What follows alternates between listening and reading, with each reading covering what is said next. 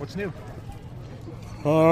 Good practice. Yeah, we'll have some time off for the guys to recover physically, but mentally we'll still work on some things. But that was really good practice today. It was a little bit different.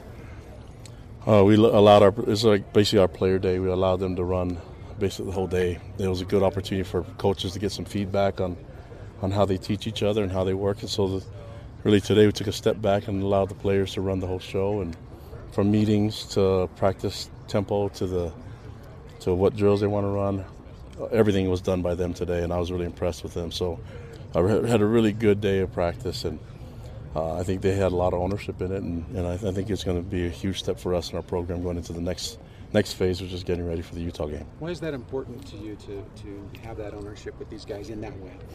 Well, I think the best way to learn is intrinsic. So if these guys can just take the initiative to teach each other and to learn it themselves, I think that goes a long way. I think I don't really believe in pedestal teaching, and so it's probably one of the least effective ways of teaching is to lecture one person, especially if it's me, probably. So we're trying to find ways to for these guys to learn and embrace the concept of learning, and so it's just something that we thought would be really important. We talk about being a players program and having the team belong to the players, and what better way to show it than give them some autonomy and some ownership. And I thought they did an amazing job, and I have to commend the coaches for what they did and the preparation that they've done with these young men. And so I just saw a lot of great leadership and a lot of really good mentoring from player to player, and it was a really cool thing for the coaches to take a step back and take a look at it and evaluate themselves and see what else they can do in their teaching to help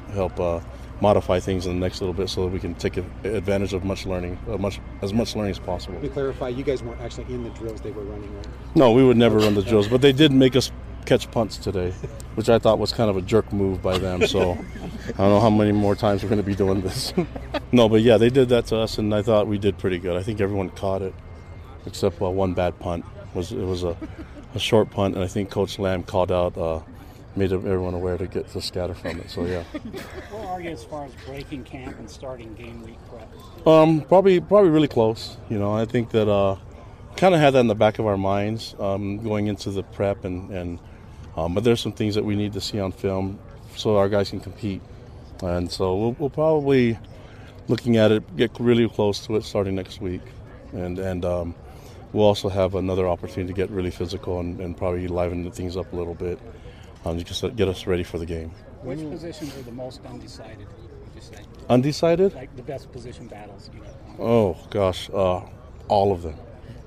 Yeah. No, they're all up in the air. I mean, I still think that the twos are only one play away from getting in, so we have to get them all ready. But the competition's been going good. I think the middle linebacker competition is really, really looking nice, and the depth chart at corner is looking good for us too. So I'm really impressed with the young guys that have stepped up and the newcomers that are coming to the program. So I think that gives us a bright future. When will you decide on captains? I don't know yet. We'll see. I think someone will be out there for the coin toss. I won't do it like Mike Leach, where you just send someone up for whoever wins whoever the best at flipping a coin. But no, I just think that we'll figure it out. I think it's really difficult because we have a bunch of guys that deserve to be captains. But I just like the fact that we have a lot of leaders and guys that are willing to help out and lead our guys. What's the latest with Chris Wilcox?